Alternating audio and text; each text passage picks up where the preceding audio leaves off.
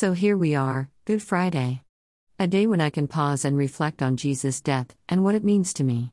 We all have an opportunity today to ask ourselves, what does the cross mean to me? The cross is a personal experience. I have to come to the cross for myself. I have to accept that Jesus died for me and understand why he chose to die. I am so grateful that others have helped point me towards the cross of Jesus. I am so grateful that there were witnesses to his death and resurrection who told the story in the Gospels. I am so grateful for the ones who through the years have faithfully told and shared the good news. The ones who faithfully declared the truth that Jesus, the Son of God, came to this world and had to die so that I could live. Jesus became my sin offering before God and paid the price to set me free. He who had no sin took my sin on himself. The price of sin, the wages of sin, which is death, had to be paid.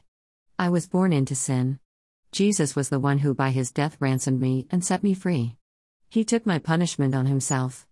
He chose to die that I might live. There was no other way for God's righteous judgment to be met. Jesus is the way, the truth, and the life. He is the door through which we come to God. I understood this truth and came to the cross. I knelt before it and said sorry to God for my sins and accepted Jesus as my Savior and Lord.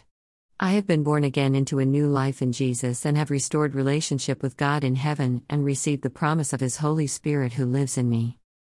Thank you, Jesus, for dying for me. Thank you, Jesus, that you were raised from the dead by God's mighty hand. Thank you, Jesus, for sending us your Holy Spirit. Thank you, Jesus, that you love me with an everlasting love. That you are always with me and never leave me. I pray that you also encountered Jesus at the cross today. Once you were alienated from God and were enemies in your minds because of your evil behavior. But now He has reconciled you by Christ's physical body through death to present you holy in His sight, without blemish and free from accusation, if you continue in your faith, established and firm, and do not move from the hope held out in the gospel. This is the gospel that you heard and that has been proclaimed to every creature under heaven, and of which I, Paul, have become a servant. For in Christ all the fullness of the deity lives in bodily form, and in Christ you have been brought to fullness.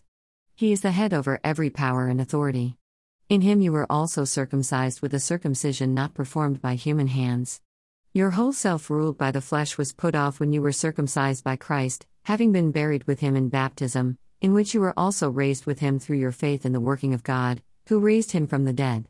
When you were dead in your sins and in the uncircumcision of your flesh, God made you alive with Christ.